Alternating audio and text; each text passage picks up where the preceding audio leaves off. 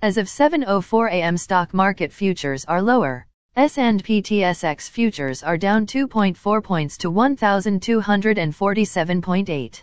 S&P 500 futures are down 2.5 points to 4,155.75.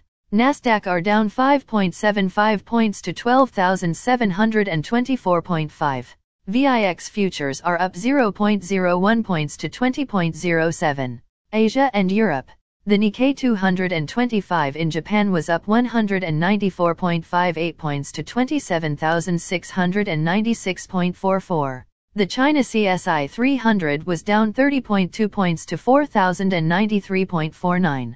The DAX in Germany is up 77.31 points to 15,582.65.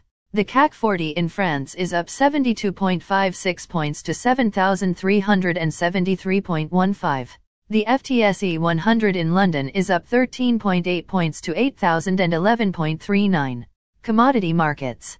Gold is up $1.50 to $1,846.90. Silver is down 1 cent to $21.55. Crude oil is up 23 cents to $78.81. Copper is up 5 cents to $4.06. Natural gas is up 5 cents to $2.52. March corn is called to open lower at $6.74. March soybeans is called to open lower at $15.22.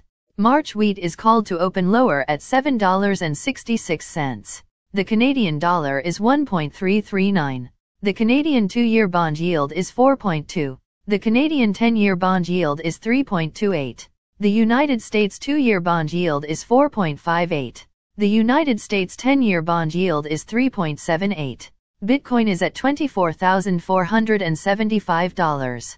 Highlights of today's news. Manual Life's net income slips in the fourth quarter but up for the 2022 year as a whole. Quebec. Maple syrup production to double. Kim Ross School reports a loss of $106 million in the fourth quarter, earnings of $31 million for all of 2022. Average rent in Canada up 10.7% since last year. Bitcoin jumps 8% as risk appetite grows. Again, thanks for listening. For automatic downloads, please subscribe on a podcast app or platform. And please consider leaving a rating on the podcast app or platform. It helps grow the show. Thank you.